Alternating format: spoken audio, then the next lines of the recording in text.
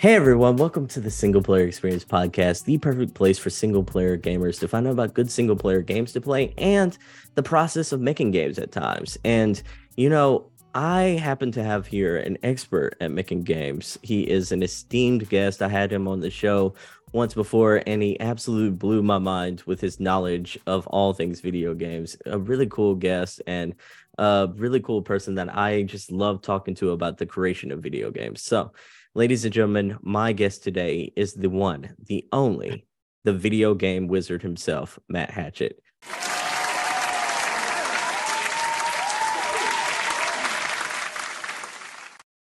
Matt, how you doing today? Oh, what an intro. I can't live up to that. Oh, thanks so much. I got to say, I've been on a few podcasts in the past, but this is the first time I've ever been invited back. So thank you so much for breaking that streak. I don't think it's anything I did. I think it's just sometimes it's a one and done kind of situation, but really good to be here. Thanks so much for having me. Matt, man, it's a pleasure to have you back on the show. So what have you been up to lately?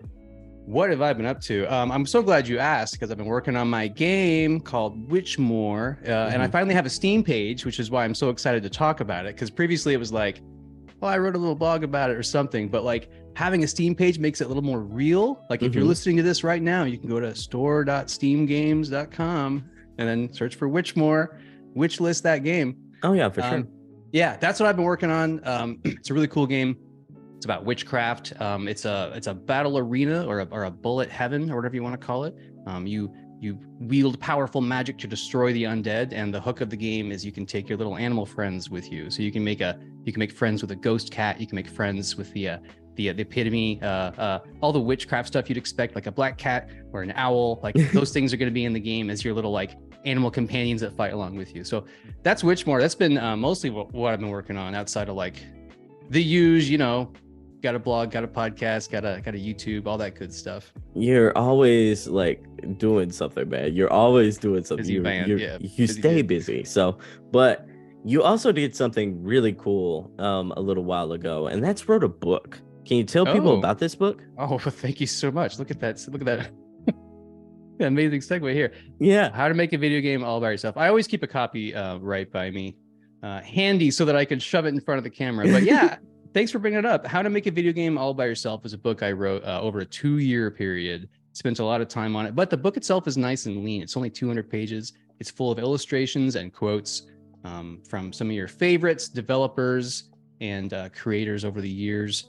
Yeah, I worked really hard on it. It's 10 lean chapters, and it kind of guides you through making your very first game all by yourself. And that includes doing everything that you want and as little as you want. If you want to make all the graphics, great. It kind of pushes you down that road. And if you want to go get some assets online and use those instead, and if you don't want to write any code, if you want to use, there's all these options these days for game engines. You don't have to learn C++ and all these intimidating languages. You can learn drag and drop interfaces with stuff like Construct or Unreal Blueprints, and the book is really flexible. It lets you kind of make games however you want. So that's kind of my pitch for my book. That is amazing. So you have a podcast, you have a YouTube channel, you're making games, you wrote a book. What's next? I'm talking about like what is next on the creative sphere? You gonna do songwriting next? Oh, I love that question. I get that sometimes. Hey, I'll put it out there. I want to make movies someday. It'll take me a long time to get there, and I got a lot of games I want to make first. But we're gonna see some of that popping up. Like we've probably heard about Friday Night at Freddy's. I'm messing up the title. They're making movies out of those horror games, right? And like we're gonna see more of that stuff coming up. And like I'm gonna get in there. I love movies, man. How fun would it be to work on especially a movie based on your game? Like, hey, down the road, guy's got a dream, right? Maybe someday. I like that. I would love to get there. Yeah, I like pretty like all the cool things in the world that I grew up experiencing: movies, TV, games, like all my favorite things. Yeah, I want to take a swing at it. I want to try all those things. Man, that's really cool. Focus, but yeah, like why not everything? That's really cool. And who says you can't have it all, man? You can dive in and do a whole bunch of different things in life. Life is way too big and too vast for you just to like pinch yourself into just a small little hole. Absolutely agree. Yeah, I read the average person, and who knows, like the world is such a big place, everybody's different, but like the average person switches careers something like every 7 years, which I think is kind of aligned with a lot of people I talk to. And that's a common thing, is not that you get bored in one industry, but like you get excited about another is more the thing. And a lot of times, you come in fresh. I switched from web dev to games, and sometimes you bring a fresh perspective. Like sometimes people come from, say, psychology into game design, and they have this really unique angle on it because they know how the human brain works, and they can apply that to make really cool games. That's really cool. So how much research have like you had over the years in like video game creation? Like you had to like have spent like almost a decade plus in researching all this, right? Yeah, I'm the kind of person where like my idea of a good time is I'm going to sit on the couch and I'm going to read some game dev articles or like watch some GDC videos. Yeah, it's kind of like what I do when I'm not making games. I have spent a significant amount of time just absorbing all that stuff. I think I've been to GDC 9 times, and I'm the kind of person who actually like I go to talks, like I go to parties and chat with people as well. But I also like to hit the talks and try to absorb as much information as I can. When I started my podcast, Make the Game, which is kind of the same thing as my newsletter, one of the first things I posted, it might have been my very first one, but it was like how to create a career's worth of knowledge or something, how to gather a career's worth of knowledge. And I posted just so many links to all my favorite references, like the GDC Vault, GDC YouTube channel, Game Maker's Toolkit, gamedeveloper.com, is all these places to go and learn how to make games. It really feels like such a rich world to me now, because back in the day, there was like one book. I had access to like one book, you know what I mean? And like the internet didn't exist and all that. So these days I'm just like, I feel overwhelmed with all these awesome game dev resources. So man, it seems like that's a reflection of like the game industry as a whole. Like all these resources have become vastly available for everyone, just like gaming has become like this multi-billion-dollar industry to where like everybody's playing games, from like the people who are like close to like 2 to 3 years old all the way to people who are 80 years old and above. It's like everyone's playing games nowadays. So Yeah. how does that make you feel as a game developer, that there's so many people approaching the medium, that whereas like when you were starting to research this for the first time, like that you were scrambling to find like real good sources, Yeah, it has been interesting to see game development kind of finally hit the mainstream, because with something like music, it's been kind of I think democratized is the word people like to use for like, now anybody can do it, and it's kind of been that way for a while now, where there's really good DAWs. It's a digital audio workstation. Is software you can go download, and a lot of times you are literally downloading and using the same software that your favorite mainstream artists use, and like a lot of times it's top of the line stuff like Pro Tools, but sometimes it's like some people use GarageBand straight up. They use the same thing that comes free with MacBook, and they ship songs that you hear later on the radio that makes $1 million, so it's kind of like those tools have been in consumers' hands for a long time, and like really anybody can go make music, and it hasn't really been completely true for games until the most recent years. It's just like we're just now entering that state, right? Because just about 10 years ago or something, I don't remember the exact date, but you as a person couldn't just go publish on Steam, which was and is now the platform for PC games. Like if you want to make, if you want to reach the biggest PC audience, your only avenue really was Steam for a while. There are maybe other big publishers, right? But you couldn't just get on Steam, and that was huge, right? You also didn't have access to some of these tools. Like, are you really going to build your own, game from the ground up, your own game engine, your own huge 3D renderer? We didn't have access to things like Unity. It's relatively new software as far as computing goes, and we're kind of spoiled by that now. But it's really cool to see, and like several years ago, Indie Game the movie came out, and that kind of elevated game dev to like, hey, that's a thing people can do, and now there's better tools than ever, and people can just do it. And if you look at the scales of how many games are coming out across every platform, Google Play, Apple App Store, and Steam, it is it's a hockey stick, right? So it is very interesting to see, because what happens is the problem changes from how in the world do you make a game to how in the world do you make a living making a game, right? Because now I've got this game, there's a million other games. So like, how do I find that audience? How does it stand out, right? When anyone can make a game, that's the problem. Is it's like that noise, that crowd. So that's the current problem I think indies are seeing. Yeah. So I had a interesting question that a listener wrote in, a couple of questions actually, and one of them I saw and instantly thought that if that's not a Matt question, I don't know what is at this point, Love it. because I'm not a person who's ever made a video game, and I'm not really equipped to answer these type of questions. But I happen to know a couple of experts, and you were on the top of that list. So, Matt, I Happy gotta to be here. ask. What makes a good indie game? Because I had a listener write in, and the listener, by the way, if you're listening, is Mario Miles. Mario Miles. So wrote in and said, what makes a good indie game? How often do you experience an indie game with a standout, unique concept? And with the volume of indies coming out, how do you create a unique concept to actually stand out? So a lot of questions there. Great questions. Yeah, heavy questions, by the way. Yeah, Absolutely it gets pretty deep. yeah, Um, massively heavy questions. But go ahead, take it away, Matt. At this Great. point. Yeah, I've got some notes here. These are really good questions, and I'll kind of cover them one by one. So, first, what makes a good indie game? And I have multiple tiers of answers for this one. I think the first one is just the easy answer, which is like, indie games can kind of be whatever they want to be. And so, a good indie game is just if it makes the devs happy, right? Just make a game, put it on itch. There you go. It's good. Can you play it? It's good, right? That's completely fine. But I think that what we're wanting is some more meat on the bone, right? Like we kind of want a more thorough answer. So, to me, right, like, and they're different to everybody. Some people might want indie games that challenge them or something like that. But this is a list from me. I like to see indie games that are made from a place of passion or interest, right? My favorite ones are the ones where they're a little uncommon, they're a little weird, and the person behind them is like, oh yes, I've got to make this, I'm so passionate about it. Like they're really into it, you know what I mean? Those are my favorite ones. I like an indie game that's kind of scrappy is the word that I use. You can kind of tell when indie goes to more like triple I, where everything looks really polished. Like if the game looks like too much like triple A or something, it starts to be a little bit of a turnoff for me. Like the game can be beautiful, and a lot of indie games are beautiful and need to be beautiful to find their audiences, but I want to see this little scrappy edge to it. Like one of my favorite examples is probably Hotline Miami. I think that it's a game that like doesn't look that good, but the style and the grit and the filth and the blood, like it's a dirty, it's gorgeous in when you're playing it. It feels so but it's got this kind of scrappy feel to it, you know what I mean? It doesn't feel like a AAA game. I think indie games, it's their best when they're unique, which I think everybody kind of wants.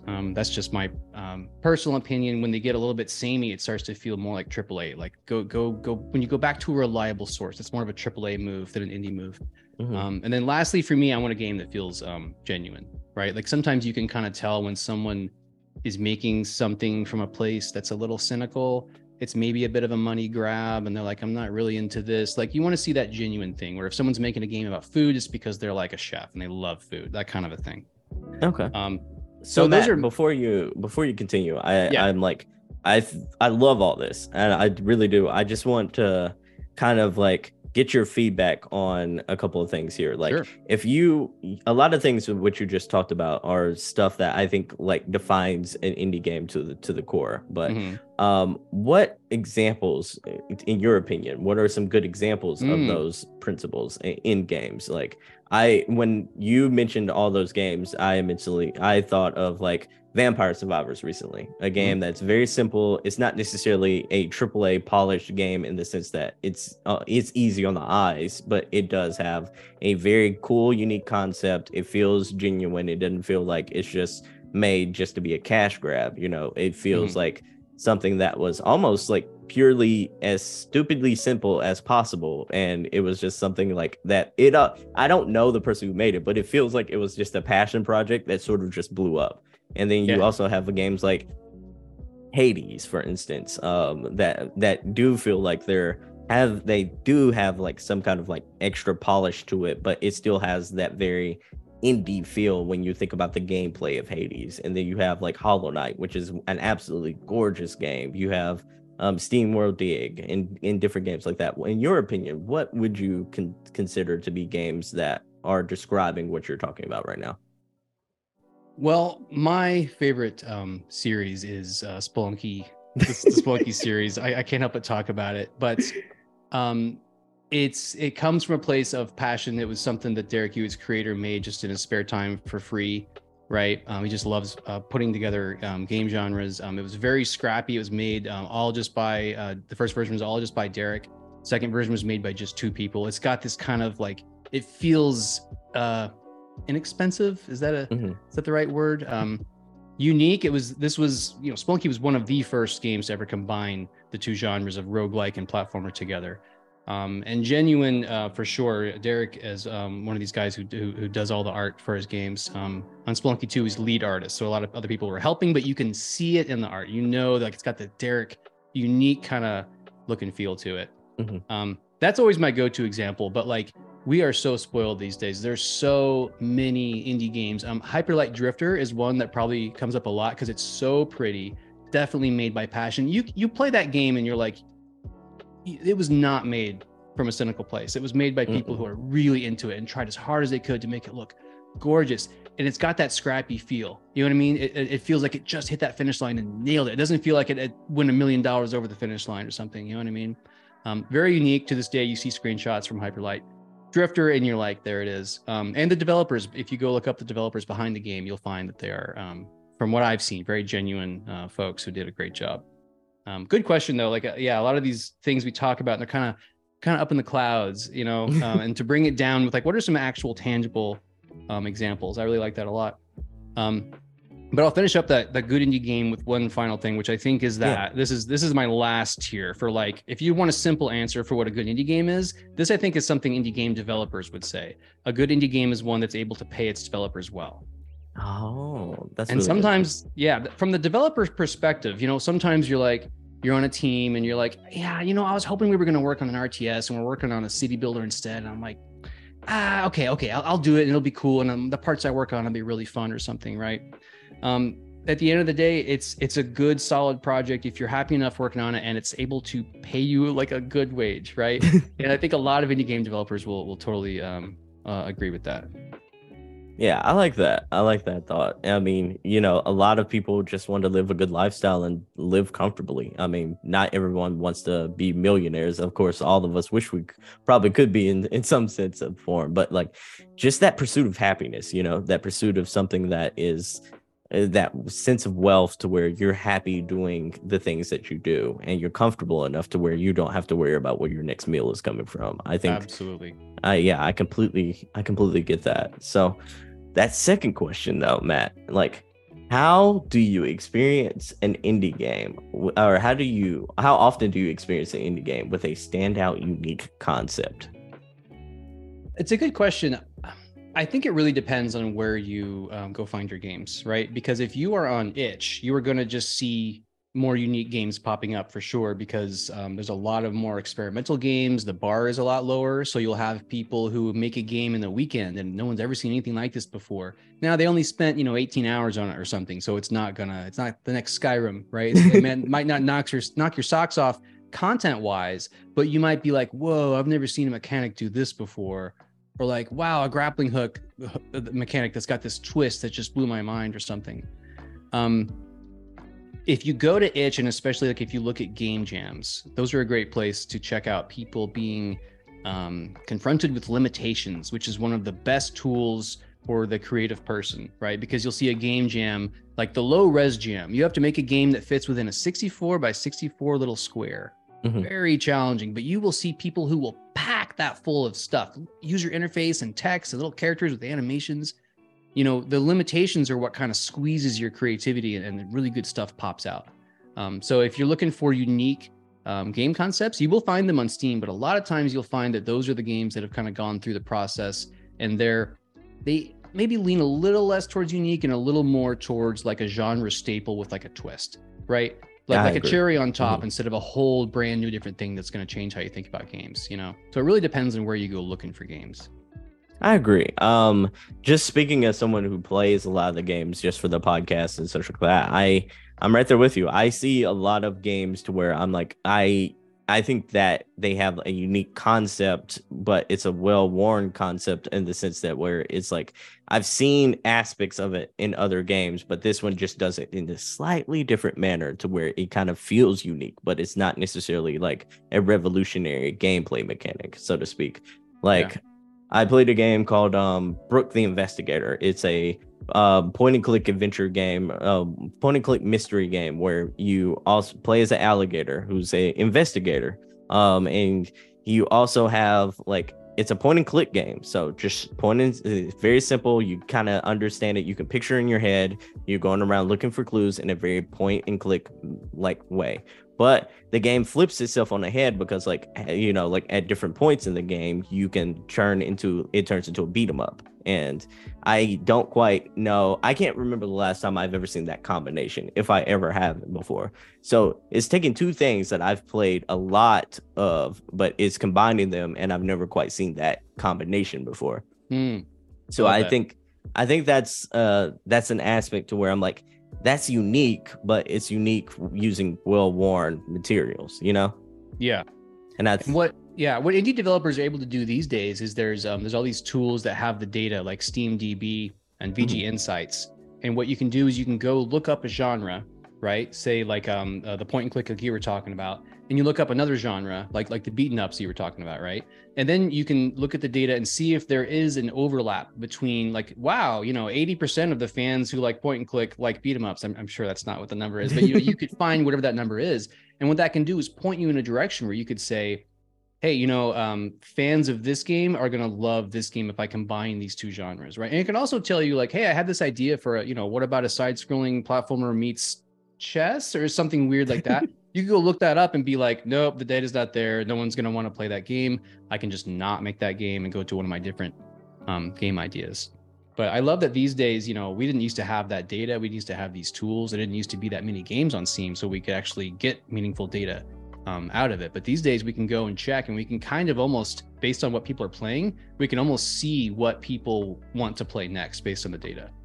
So does that data, you know, I will get back to your question a little bit, Mario's, but like, does that data kind of like propel you to want to change your vision of a project to like, you see like at least like 65% of the market loves playing roguelikes, or, you know, like 65% loves playing right now. Souls games are all the rage right now.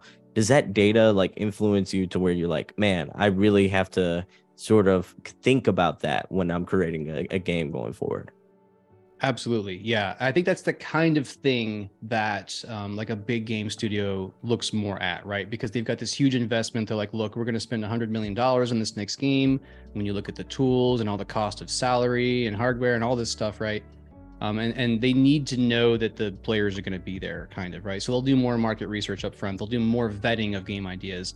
Where indies, and this is, I'm generalizing here, this is unfair, but like indies in general will kind of lean more towards like, this is a passion project, or, you know, I think about this a lot. A lot of people create with their gut. They're like, in my gut, I just know people are going to love a game where you're a bat and you fly around, you drop bombs on villages or something like that. You know what I mean? And they just build it, and they just like, they can see it so clearly. They know it's going to be successful. And, you know, you're rolling the dice, right?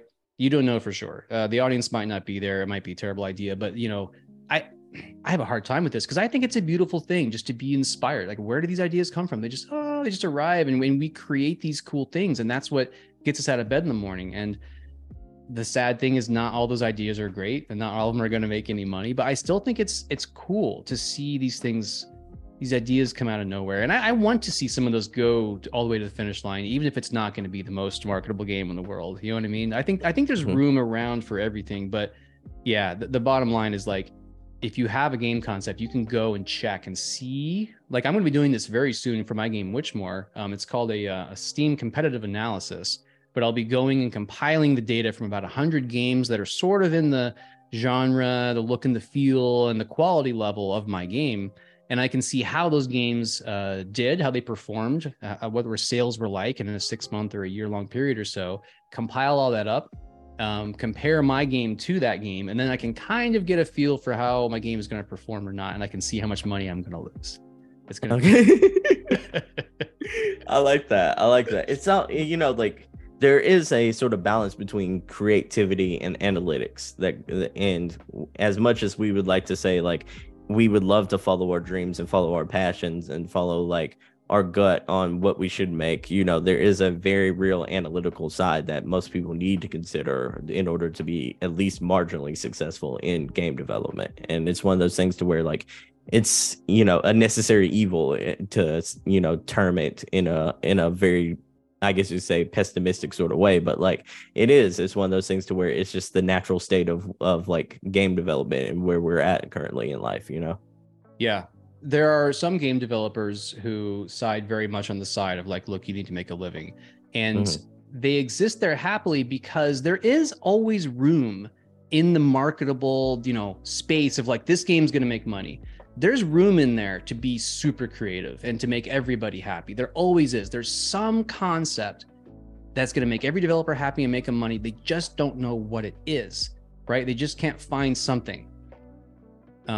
And that's a struggle. I struggle with that myself a lot because I'm the kind of person who like, I kind of get more inspired and I'm like, I want to make what I want to make, regardless of whether or not there's going to be a market for it. But like, I can't afford to do that. I am not a wealthy person. I have bills to pay. I've got hungry dogs to feed, like I need to go and see if there's actually going to be an audience there. So I'm somewhere in the middle, but these days I'm leaning a little more towards the marketing side just because I'm leaning more on the business stuff and I kind of have to, but I'm keeping the creativity in there. Like games you see from me are hand drawn. Like I draw everything myself and it's all characters that come out of my brain. It's like icky, undead, gross, bloody bone monsters crawling out of the woods. Like I still get to kind of scratch my itch, but at the same time, I have a little more hope that the game could actually pay for its development, Yeah, I get that completely. So, and this is kind of like advice you give a lot of people in the book as well, like as far as like the mindset that you need to have while creating a game, and the creativity meets the realism of like the world we live in as well. So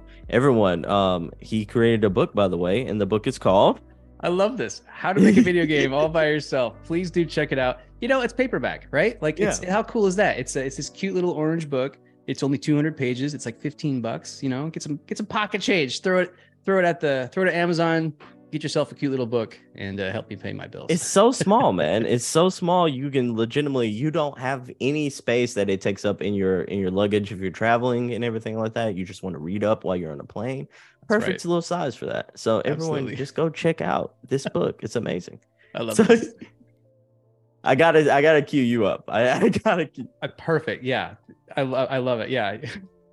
You're my wingman. This is awesome. Oh, for sure. For sure. But let's pivot into back to Mario's question a little bit.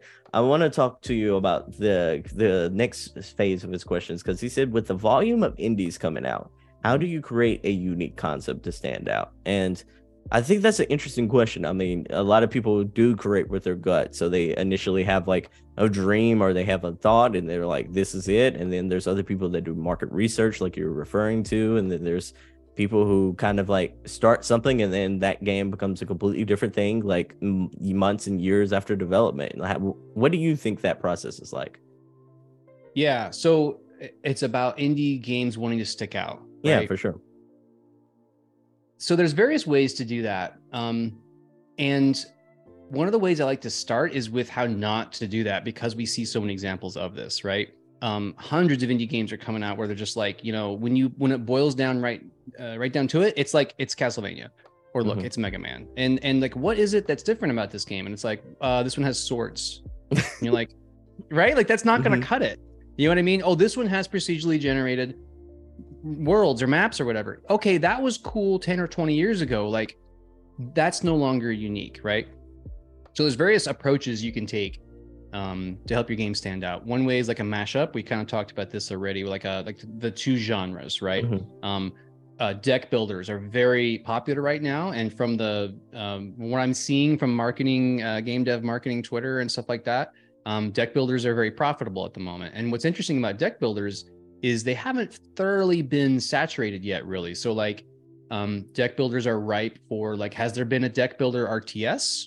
I don't know. Has there been a deck builder chess game, a deck builder turn-based strategy, a deck builder fighting game? I mean, there's a lot of opportunity there for mashups.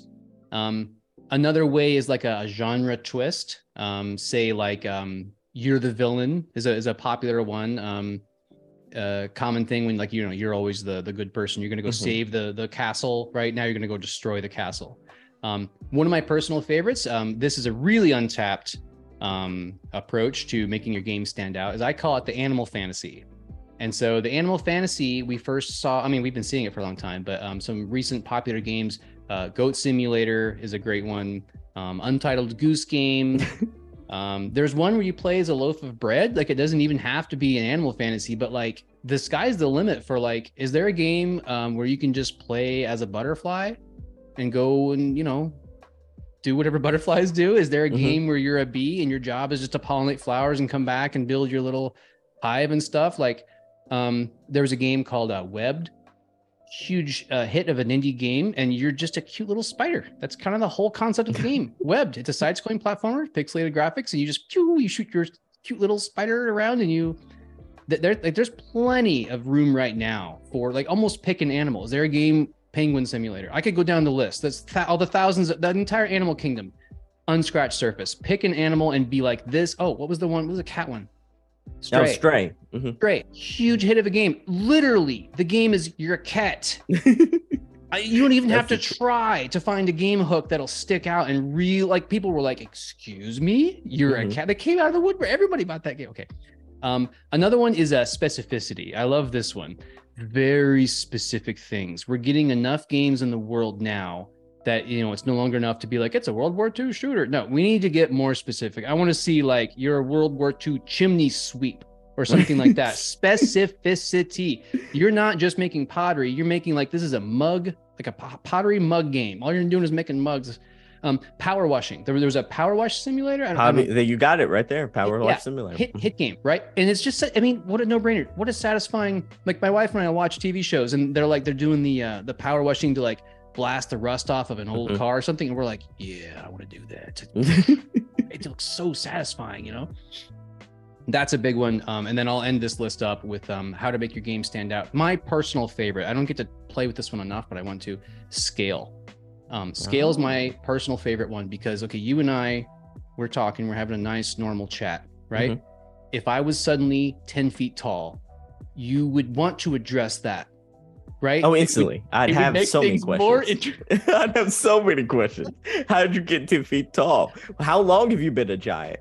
Hey, can you shrink back down? I'm like, great questions. Is it the movie giant to where like the movie type of giant to where like when you get big, you for some dumb reason you still slow down and move at like 1/4 speed? I'd have so many questions for you. Yeah, exactly. Absolutely, right? Yeah, and that's not even that much scale. What if I was 100 feet tall? What if there were 1,000 of me in this room right now? What if I were an inch tall? And this scale, what if your room was 100 times bigger? What if guns were 3 times as large? What if everybody had giant swords? You know what I mean? Like scale is something. And what I love about these little mashup and the genre twist and the animal fantasy, you can go almost to any game. That like you can go pick up one of your favorite games, Borderlands, but you're riding a pterodactyl. That's off the top of my head. I want to play that right now. You know what I mean? You take any game. Yeah, twist the scale, twist the animal fantasy, twist some specificity or something. You got a unique, brand new game. Sky's the limit. I checked that out. Like, no kidding. I checked that out. I was like, I was just thinking about that. I'm like, I'd play that. At least give it at least an hour or two. Absolutely. Yeah. The latest Mario game, but you're Godzilla sized. I'd play that. You want to crush a city as Mario? Yeah. Now I do. I didn't even know that was a thing a second ago. Now I want to play that. Yeah, I'm down for that. Like, I recently went to PAX East, and there are a lot of games there that I didn't necessarily know existed, and a lot of those are just like you talked about. They're games that have a unique concept. They scale appropriately, or like they just do something that's very weird enough to where you're like, I've never played anything like that. Or like, I played one where it is basically it's Castlevania except you're playing as Dracula, but like the whole premise of the game is like, instead of you trying to beat the bosses, you're getting to the bosses who have put a whole bunch of obstacles in front of you in order to see if you're worthy of dating them. Oh, I love it. I love it. I've never seen anything quite like it. And I was just like, it's such a unique concept to where like it takes something that's a well-known aspect and it just flips it on its head and makes it it's basically Castlevania meets The Bachelor in a sense. And I'm like, I'm right there with it, and it fits. Is like vampires have always been like glorified sexual kind of creatures in mythology and such like that. So it's like it fits 1v1, and it makes you think to yourself, I'm like, why hasn't anyone thought of this before? You know? Oh, those are the best ideas. There, you came up right there. That's the bar. That's the bar. And like sometimes you go and you check and you're like, oh, there's 3 games like this already. And you know, you got to do your research or whatever. But you're right. That's the bar right there. If you're like, okay, it sounds fun, I want to play it, this is genius, and no one's ever made it before, there's your game. Yeah. Right? Like that's unique. That's your measurement to see if it's a good idea or not. I love that. It really is, because I'm like, I was walking by and I was just like, oh, it's kind of like Persona, where you're kind of like talking and you're kind of like trying to figure out someone's love languages or like their interests and such like that. And then it just like 2 more minutes later, they were back to fighting in a Castlevania like environment. I was like, oh, that's not Persona at all. I was like, wait, is this Persona meets like Castlevania? Oh, sign me up for this. Like, yes. Yeah. And I'm like, I'm adding that to my list. Yeah. Brilliant. I'm adding, okay, romance. That's a whole nother, and what I love about these like, again, the romance, you could apply that to any game. Mario Brothers, but with romance. Like, you know, like, oh, you go and you save Peach or the princess or whatever at the end, right? What if that was just the beginning of the game?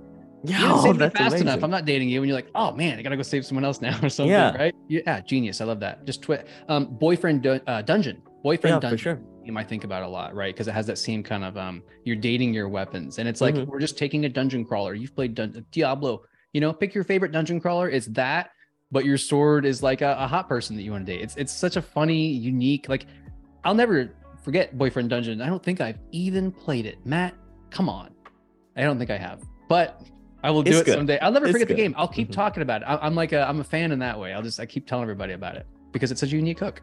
Yeah, it really is. Like, I played like tons of games like that at PAX, to where I'm like, oh, I've never quite seen that before. Like, someone did Mario, like the sports games, and they just put it in a hockey setting, something I had never seen before. And they just like, they took all the same concepts of a Mario game, put it in a hockey setting, and they added a story mode that evolves as your like player sorts of like, so it's an RPG in the sense to where you can customize what your player's abilities are going to be. So like, you have to be mentored by someone to gain the fire ability or like the ice ability. And I'm like, oh, cool. I was just like, but it still has that pick up and playness of a Mario kind of sports game, like just like Mario Strikers or Mario Golf, you know? Yeah. And I was just like, oh, that's different. I like that. RPG meets a Mario sports game.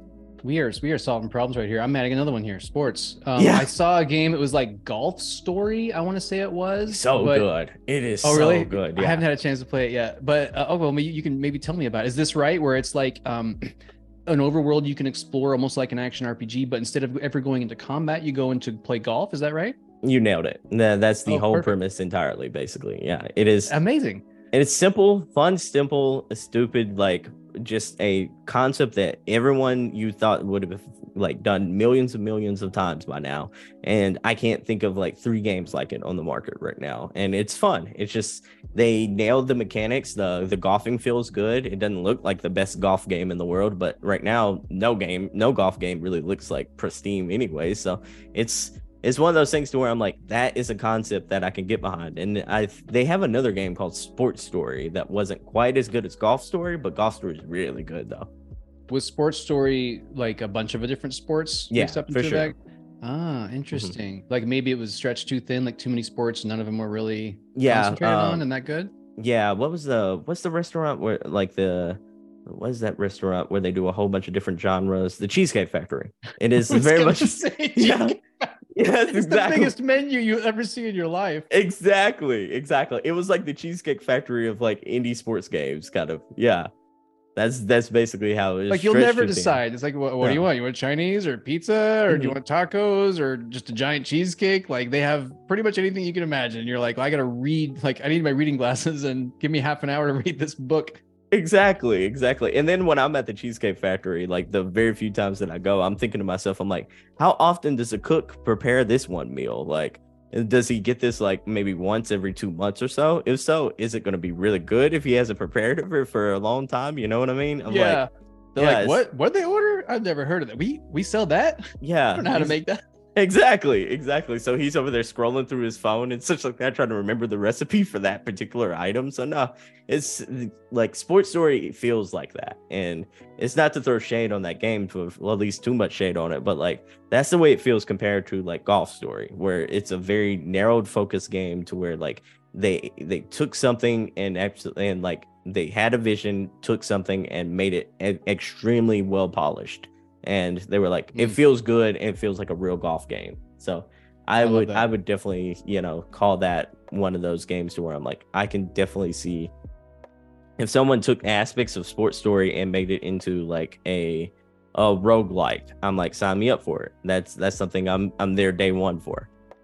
There's an indie developer listening right now taking notes. Yeah, exactly. You might, in a few years, you might see that game pop up and it would probably do very well. I love that tweak. I think that's the great lesson is it doesn't take a huge tweak. It's just like, if it's all sports, here's an example where that's maybe too much. Like your unique concept to make your game stick out can be very simple. It can just be golf. It doesn't have to be like football and sports and everything.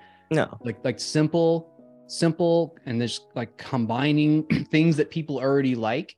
I love that, right? It's almost like another scoop of ice cream on top of your ice cream cone. Like, and it's a scoop of flavor that you like. So it's not something like, oh, why'd you put that on there? It's this great like combination that makes the whole better, than the part. Like swirl, basically. Yeah, exactly right. Yeah, I love that. This is great. Fantastic. Yeah. So like on the flip side of though, there is a level of familiarity with when you as a developer, and I'm guessing because I've never developed a game, but like you as a player, when you encounter a game that feels very much like a game you played before, but it has just a unique twist enough to where it feels like a different concept, but it's so familiar to where when you describe it, you can say like, oh, this is like this game, but with this little twist, but it's still very much like a light version of that game. And you see games like that have success still, like there's a balance, I guess, or there's like a weird like formula to where when you get something exactly right, even though it's quote unquote, and I'm being like, loose with this term, but like, even though it feels like a copy, it still has success, Yeah, you're exactly right. What's happened is like back in the day, it used to be you could kind of make almost any kind of a game because most everything was new because there weren't that many games, right? These days, that's less true. And there's also basically the discovery queue and the way people find games. It was really inevitable, but it has impacted the way people design games. And so say you find a hit game like Cult of the Lamb. You go to Steam store page, the game's made $60 million or something. And a lot of people have played it to death and they're ready for the next thing, right? So you go down and there's that little widget, more like this. Mm-hmm. That is money. If you're talking about a hit game, like a Call of Duty or an Undertale or a Minecraft or something, that little piece of web page, that little real estate there, I wish you could see the dollar signs flying out of that widget, right? And if you make a game where you're like, okay, it's not really like Minecraft. It's a whole different thing. Yeah, it's got some similarities with Minecraft, but I don't like to talk about that. I like to talk about other stuff. And so you lose that connection because if you go to the Minecraft's page, you go to the bottom and you see your game in that list. Like the closer you are to Minecraft, you kind of bathe in its warmth. You know what I mean?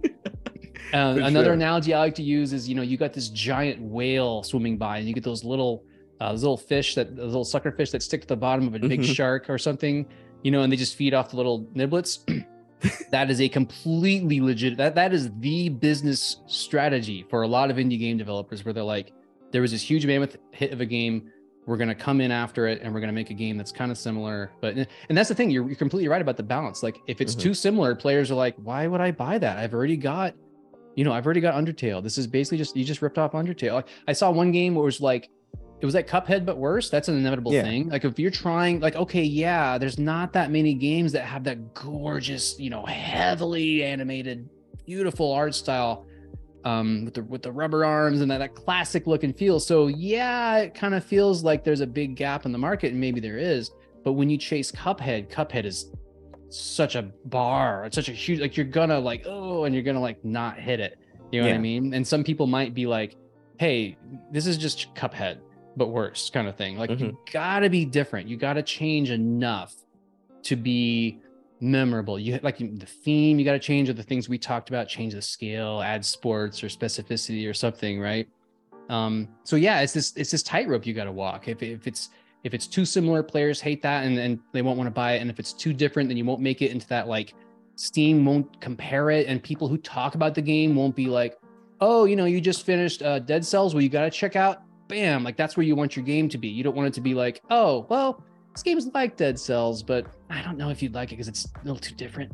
Yeah. You know, that took me a while to realize, is that like what the Steam player is looking for is really not more of the same, but a little bit. They want like more of the same, but different. They really do want that 10, 20% different. And they want to like march down those games to find something completely new someday. But like Steam players know what they like and they know what they want to buy, you know?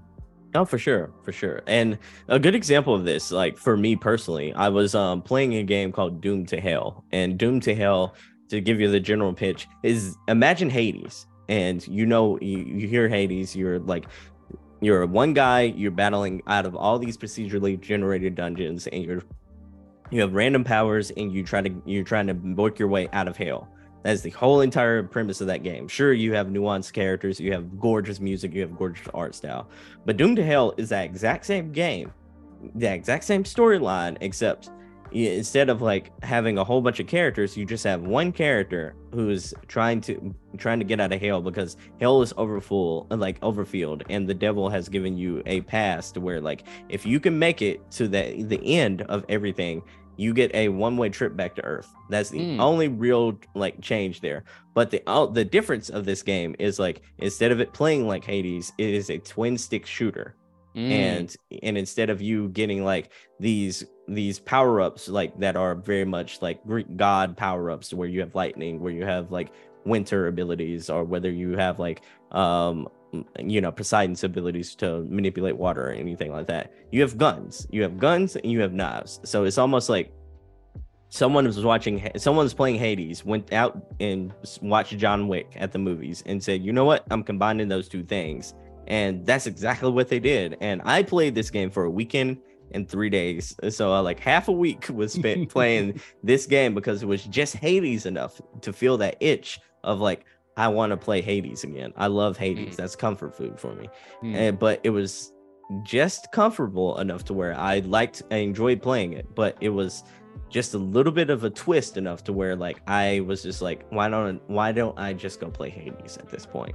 And I think that's that kind of sweet spot we were talking about just now. Yeah, absolutely. Yeah, that game sounds like a bullseye for you. And you might not remember, I don't know, like who knows anymore, but like that game might, like, if you remember how it entered your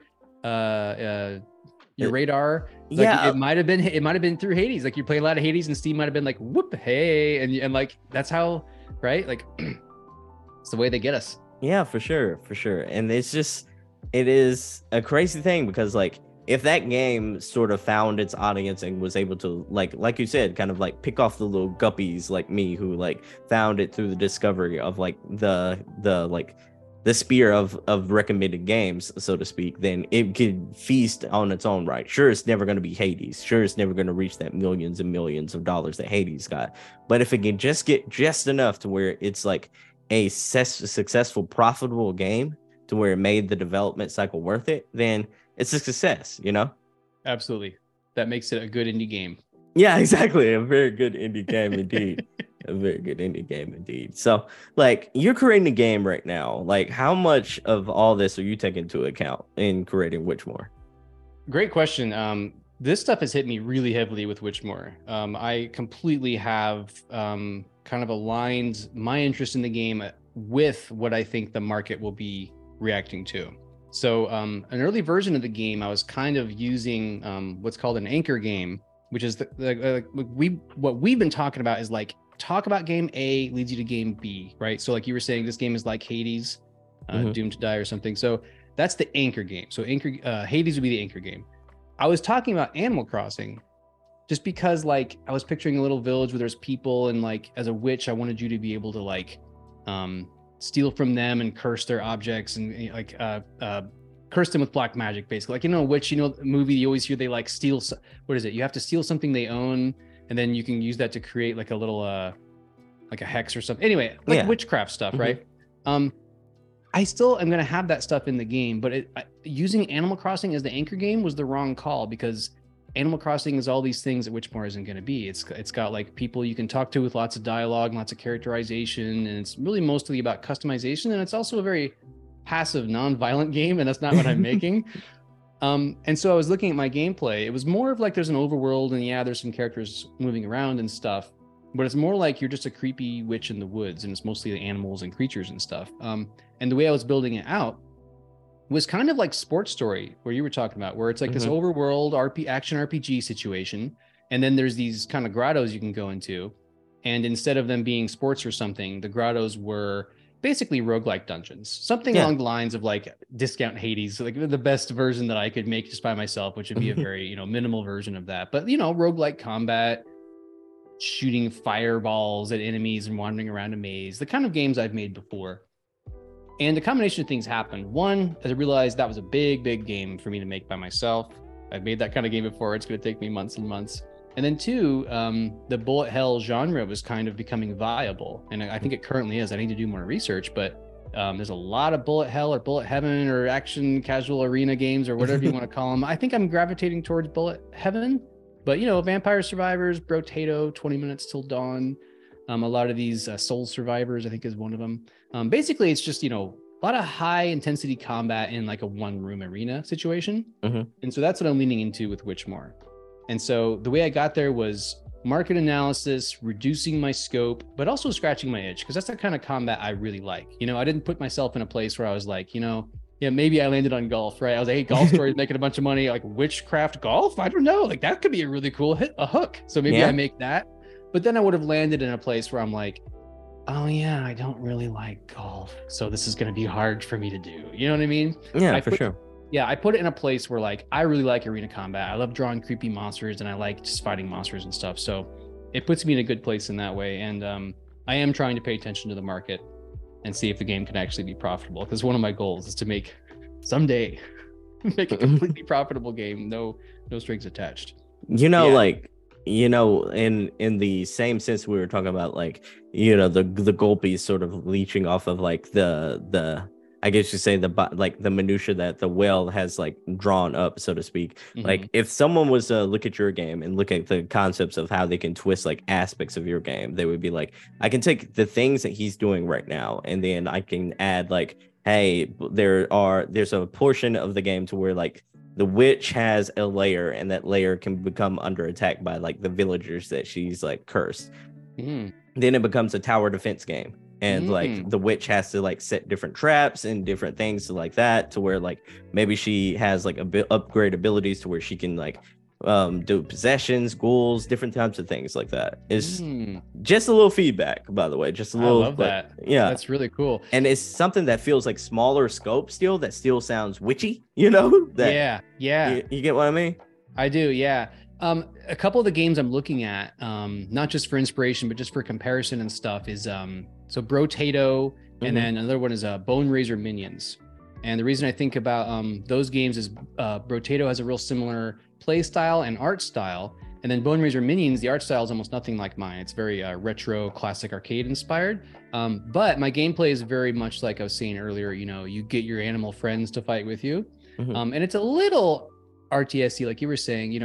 What I could, though, like as you were talking, I got this vision for like maybe the witch could put down little witchy totems, like you were suggesting. Oh yeah. To go along with the cats. The cats and the pets are meant to be like, they come with you, like they come into the combat, but they also go home with you, right?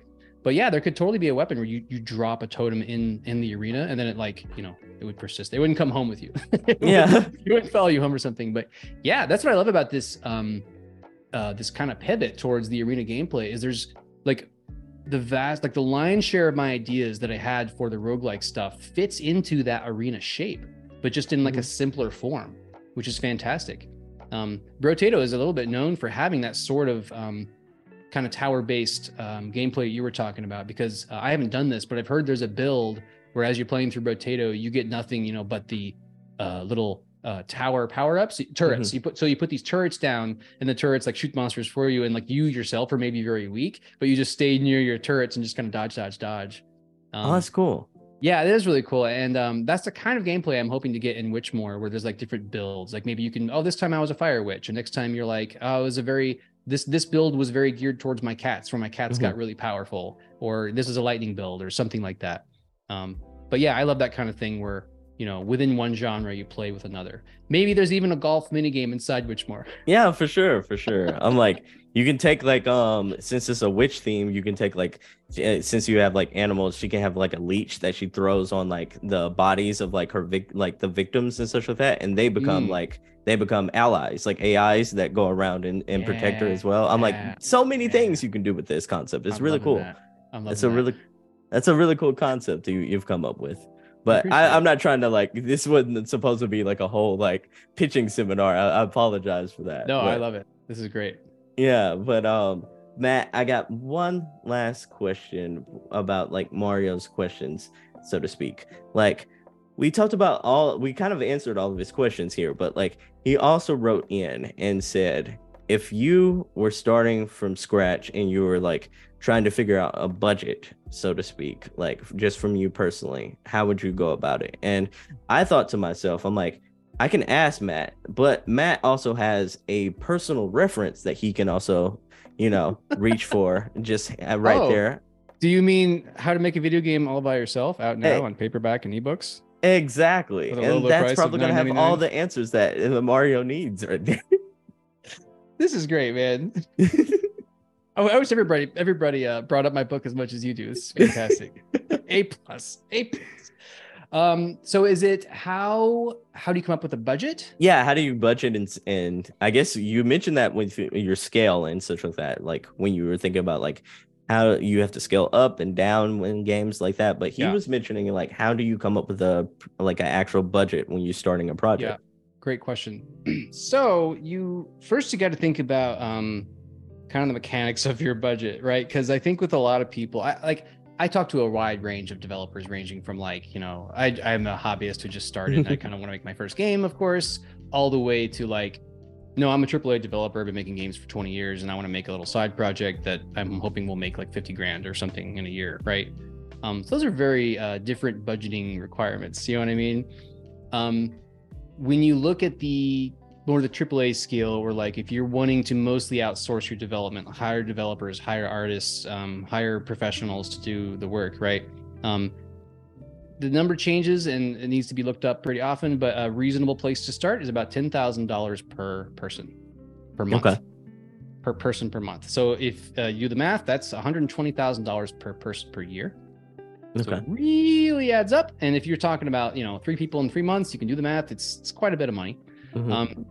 Then there's the budgeting where you look at your own personal time, which is like when you're paying yourself, it would be great to pay yourself that much, but probably you're paying yourself $0, which is what I pay myself right now. Zilch. And then you have you have more budget to work with. Let's put it that way. Yeah. You can suddenly be like, you know, if you're doing it full time, you've got your 8 hours or whatever. If you're doing it part time, you can be like, okay, I can squeeze in Monday, Wednesday, Friday. I've got an hour. Sundays, I've got 5 hours, you know, whatever that is. You start to budget that stuff out. So really the way to look at it is kind of first you compile your resources. You've got, we all have certain resources. We all have time. We all have energy. We all have some amount of money, whether it's $1 or $1 million, whatever it is, right? We all have these things. So I think a good place to start with the budget is write all that down, right? Then give yourself, we're all of us constrained to space time. We all live in the universe and none of us have infinite time. There's no one on the planet living right now who has 500 years to live. So you got to think about how long do you want it to go before you have something to show for it? And if it's your very first game, I urge you to give it a week or a month at most. Like just dump something out. Like join a game jam, 3 days, just bang something out. It's fine. Good place to start. If you're wanting to amp it up more, you might want to give yourself a month.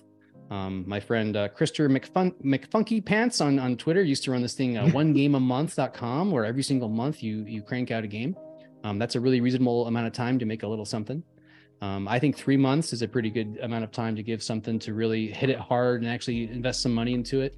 When looking at things to actually spend money on, the advice that I've seen is there's no better investment than your Steam capsule.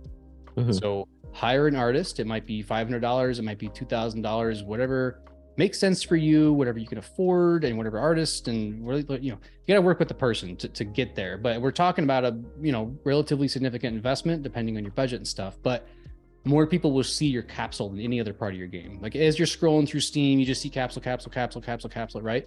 And if your capsule's good enough, hey, people might click on it, right? That's the one thing I've seen where it's like that's worth hundreds of dollars, like cash investment. Second would be trailer, but fewer people see it, and it's also usually more expensive from my limited experience. So budgeting is really hard. I would, for people just beginning, I would start really simple and just give yourself like, look, I'm going to spend an hour a day on this and try to crank something out and just ship something. Just ship a little game you can send to a friend, and they can jump up and down, and they can shoot a monster or climb a fence, or just do whatever one thing you make your game about. Just make something real simple. And then if you're starting to take it seriously, I still wouldn't spend money until you have to. That's good. Like have to. But great question. Budgeting is always really hard. Because the resources are just they're so tight. Yeah, they're so tight. Nobody has infinite money. Nobody has infinite time. Even those of us who have the most of those things. Yeah, so for sure. Matt, before we go though, I have one question for you. What have you been playing lately? What have I been playing lately? I was afraid you were going to ask me this because I've been playing very little, and I keep my mic. I have been playing a lot of Beat Saber, which I think is really fun. I go through a lot of the classics, but I also buy some of the packs. What's the songs you've been Beat Sabering to? There's a League of Legends song that I'm not a League player, but it says League of Legends right there in there. I can hear it in my head. I don't know. Some K-pop? No, I don't know. Anyway, the songs the game comes with are the ones I play the most. I also like I like Billie Eilish. I like Lady Gaga. It's pretty limited. I mean, there's not a lot of artists. There's like 10 artists up there, so like it's pretty slim pickings. But I think it's a great game. I almost always sweat when I play it. It's something that gets my muscles moving. On the VR train, we're also playing Demio, which is a really cool board game where like you're in a basement with friends and you all gather around this board game and you roll the dice and you fight monsters and stuff. That's really fun. I'm always playing Spelunky too, just every now and then because I can't put it down because it's my favorite game of all time. I'm really looking forward to, I took some notes because I felt like I might ask something like this. I'm looking forward to the Axis Unseen. Which is a really cool indie game made by a developer who worked on Bethesda. They worked at Bethesda working on, I think, Skyrim and Fallout. Okay. And it speaks my language because it's like a big open world where you've got a bow and arrow and you sneak around and shoot stuff. And I'm like, yeah. And that sounds really cool. Is it 3D or 2D? 3D. First person shooter. What really interests me about it is it has a diegetic interface, which means that the information about the game you would normally get in a HUD or user interface, like a hit point bar in the corner, those things are represented in the game world. And so your health, in a first person shooter, you can kind of see your hand sometimes in front of you. Your health is tattooed in the back of your hand and it changes. Oh, that's so cool. Changes. Yeah, I eat that stuff up with a spoon. I love it. Like in Dead Space, your health bar was your spinal cord. It was a third person game where you could see the back of your character, Isaac, and your health bar would deplete as your your spinal cord would represent that. I love that kind of stuff. So that's a game I'm looking forward to. A game that's out right now, I'm looking forward to playing. I got to play more games, man. You know what it is? I keep myself too busy. I'm always doing like marketing, podcasting, content stuff. Like I'm working on Which More. I promote my book constantly. I got to find more time to sit down. I've been wanting to play Rain World. It looks really cool. I was following it a little bit when it first came out. I feel like it kind of got lost in the mix because of games like Hollow Knight were such big hits. But Rain World I've watched a bunch of videos about it. It sounds like a really special game. I want to give it a shot. Oh, that sounds really cool. I'll have to check out Rain World because I haven't checked that one out. But it's you are a cat slug in a brutal cat simulation. Slug. Yeah, everything wants to eat you. You're at the bottom of the food chain, and the gameplay is all like the animation is procedural, and the creatures have really interesting artificial intelligence and. I'm sold. I mean, that sounds cool to me. That sounds really cool. I've never seen a cat slug, but I'm down to give it a try. Cat slug. I'm down. Yeah. Yeah. Is the body more slug or is it more cat? I think that I would say the head and upper body is more cat, and then the body is sluggy. And I think they did that because like when like you'll jump like onto a rope or a platform, and your slug body kind of like the oozes around it. Yeah, it's got some cool physics. I like that. Since I don't have a great answer, what about you? What have you been playing? Too much. That's a better answer than mine. No. I haven't been playing a ridiculous amount. Like at PAX, I got to play a whole lot of cool games. I played a lot of that. Then I've been playing a indie game by the name of Carino Origins. It is a very much like a it feels like a throwback SNES type of game to where like you're playing as a character who is kind of going through like a Castlevania like level. It has very similar bosses to kind of like very Castlevania-esque bosses, but like it's an action platformer. It has I think around 10 levels or so. I think I've made it through like 3 of them, but like really fun game. I've been playing it on the Switch. Have a Nice Death is a game very much like Death's Door. That looks very intriguing. I'll fully dive into that. I've been playing a little bit of what else have I been playing, Sebastian? Put out your have a what else you been playing list, Sebastian. Arcane Veil. It is a 2D Skyrim, so to speak, and yeah, I've never actually seen that concept before where like I've seen a whole lot of 2D RPGs, but like this is a game almost where you can go anywhere you want, do anything you want. It's just kind of like you're trying to level up your different aspects of your character. So like if you keep using like a sword, you level up your ability as a sword. If you keep using your axe, whether it be to chop down things or whether it be like on your enemies, you like get better as an axeman. So it has really cool like Skyrim systems in a 2D kind of atmosphere, and it's a game that kind of sticks with me. It's like it's becoming one of my comfort foods games. So I'm comfort like, food game. yeah, I'm liking that. The story is not gonna blow anyone away, but it's like an action RPG hack and slash game that kind of like I keep coming back to. And then I think I mentioned it a little bit earlier, but like Doom to Hell is that Hades clone that is very much like been vibing with me lately. I'm gonna have to check that out. My Steam wish list. Yeah. Getting out of control. Yeah. There's like 100 things on this now. I'm like, I'm never gonna catch up, but I gotta do it. I bet it has. What's the next game you're gonna play for market research? Great question. So it's probably gonna be one of these Bullet Heaven games, which I actually have my spreadsheet up here. So I can answer that. For research purposes, it has so far been 20 Minutes Till Dawn, Brotato, Vampire Survivors, Bone Razor Minions. I think I might need to play one that's new to my list. I've got a list right now. It's about 80 strong. And I bet like I made this list. This was everything I could find that was kind of within the genre sort of on Steam. Yeah, that you wanted. Yeah. And there was about 80 games, and that was in November. I can't believe it's been that long. I seriously thought it was like a month ago I made this thing. But it's like, so that was what, 4 months? Oh, come on. It was 4 months ago. So the data is way out. I got to refresh the data. There's what'll be interesting to see is how many more than 80 are there now. I think there's probably hundreds. And by the time my game won't launch for another 6 months, man. Like I'm a little worried that the research I do now will be like hideously outdated. But I think I'm going to play something like Tiny Rogues, perhaps. That sounds fun. Runic Survivor, maybe. I'd need to play Soul Survivors Soul Stone Survivors. Okay, I didn't know there's 2. Oh, really? Are there 2? I even found one. I'm not gonna play these, but Zombie Survivors. There's 2 games on Steam called Zombie Survivors. I'm like, of course there are. But yeah, I got a lot of research to do. That's always fun. Stressful but fun.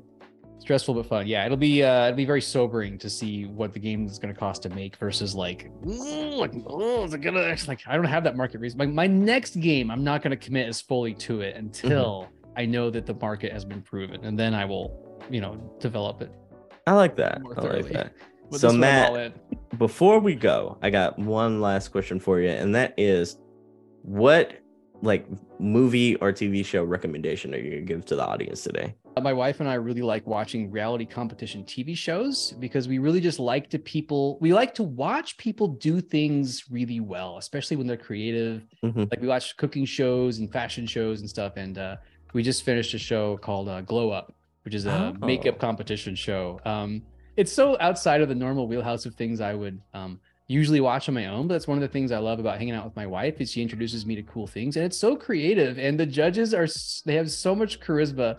They say things like, oh, I forget her name. I'm sorry. But one of the judges, whenever she sees a makeup job that she likes, like a makeup competition, she'll go, ding dong. That's a ding dong, darling. And it's so funny, man. It's so funny. Matt, like I'm not gonna ask for a whole lot of monetary like value, but I have an idea for a game, and we are mentioning simple things. How many reality TV show based games are there? Oh right wow, now? yeah. I bet there's very few. Like a makeup, like, or a cooking competition kind of game. It's just like Great that. idea. Yeah. I bet cooking is the closest you could get, because I would say there's a fair amount of games that are about cooking, like oh, for sure, like Overcooked and stuff like that. But yeah, and they even like they cross genres. They're like Overcooked is kind of more of an action. It was almost like an action RPG. You're running around. You got like timing based. Whereas some games are more like first person perspective. You're in the kitchen. You might not even see your hands. You just see like magic knife icons appear or something. That could be a VR game. Could totally be a VR game. Yeah. I'm a big fan of competition shows like that. And my wife and I kind of dissect the game design. Like we'll talk your ear off about like which game shows are really well designed and which ones were like, that's a terrible game design. Like that show should not exist. You know what I mean? Yeah. But that's a good point. Yeah. Lots of rooms for shows like that. How much would a Twitch streamer love that, right? A show they can play, like competition show they can play with their viewers or something. Audience members, where the audience members can be the judge. Oh, we got a hit. We got a hit. Yeah. Imagine Overcooked, but like you're going around cooking a dish and such like that, and then you have to like present that dish instead of like presenting it to like the customer, so to speak. You present it to like a stage, and that stage has like 3 to 5 like judges on there, and then they judge it based on how fast you were able to cook it, how good the dish is. I think we got something here. Any publishers listening? Where's the money? Bring in the money. Exactly. Write us a check, and we're gonna make this game. I'm telling you. Oh man, like, and the cool thing is you can make like all sorts of wacky like judges in different like criterias and such like that. That'd be really cool. It'd be a cool concept. That would be a cool concept. Yeah, a judge who's like allergic to something. Exactly. This needs to be a vegan meal, or like no tree nuts, or like gluten free friendly, or And then you can kind of like pause and go through your cookbook and such like that, and see what recipes you've collected and such like that and unlocked. I can picture this game in my mind. Is your gut telling you this is a good game for you after Whichmore? The gut likes it. Yeah, I haven't done the market research yet. I'll have to dig into that. Let me know when you do. I'm interested. I'm intrigued. I'll let you know. For sure. But Matt, man, thank you so much for being on the show again. It's been fun. Absolutely fun. Pleasure. Yeah, thanks a lot for having me. But all right, so Matt, I have had a lot of fun. We've had a lot of good laughs. Unfortunately, we've given away too many good ideas, that we probably should have kept to ourselves at this point. But before we go, where can the good people find you? You can find me at valadria.com, VALADRIA.com. Everything's there. My podcast, Make the Game, my YouTube channel. My book is listed there, How to Make a Video Game All by Yourself, $10 an ebook, $15 paperback. And is there one more thing? Oh, my game. There is. Yeah, where do we wish list that? Go to Steam, baby. Is a link from valadria.com. But also go to Steam, search for Whichmore. It's one word, witch, and more, the opposite of less. Search for Whichmore. Give me a wish list. I would appreciate it. Hit that green button, and that way you'll get an email when it comes out. I'm going to launch it on discount as well. I've already decided. So if you want an email in the future about a discounted cool game from me, go wish list Whichmore. Yeah, that's my pitch, man. I really appreciate it. And one last time, for people who have questions about how to create video games, what kind of reference should they check out? Well, that would be How to Make a Video Game All by Yourself. Oh, yeah, for sure. For sure. Everyone, all the links will be in the description below for the video game and for How to Make a Video Game by Yourself, the amazing book. Matt, thank you so much for joining us. Until next time, sayonara. Peace out, man. So that's a wrap for today's episode. I want to give a special shout out and thank you to Matt Hackett for being on the show today. I also want to let you know about the Single Player Experience Discord server. It's the perfect place for single player gamers to talk about the good single player games they've been playing lately and to get video game recommendations. Think of it kind of like a book club for single player gamers. The link to join will be in the description. Once you're in, feel free to share your video game backlog list, talk about the good games you've been playing, or give your feedback on the show. If you have a game that you think should be recommended or that you think I should talk about, let me know in the Single Player Experience Discord server. I'll see you there. Before we go, I just want to thank you so much for listening to today's episode. Stay safe, stay gaming, and I hope to catch you in the next one. Peace!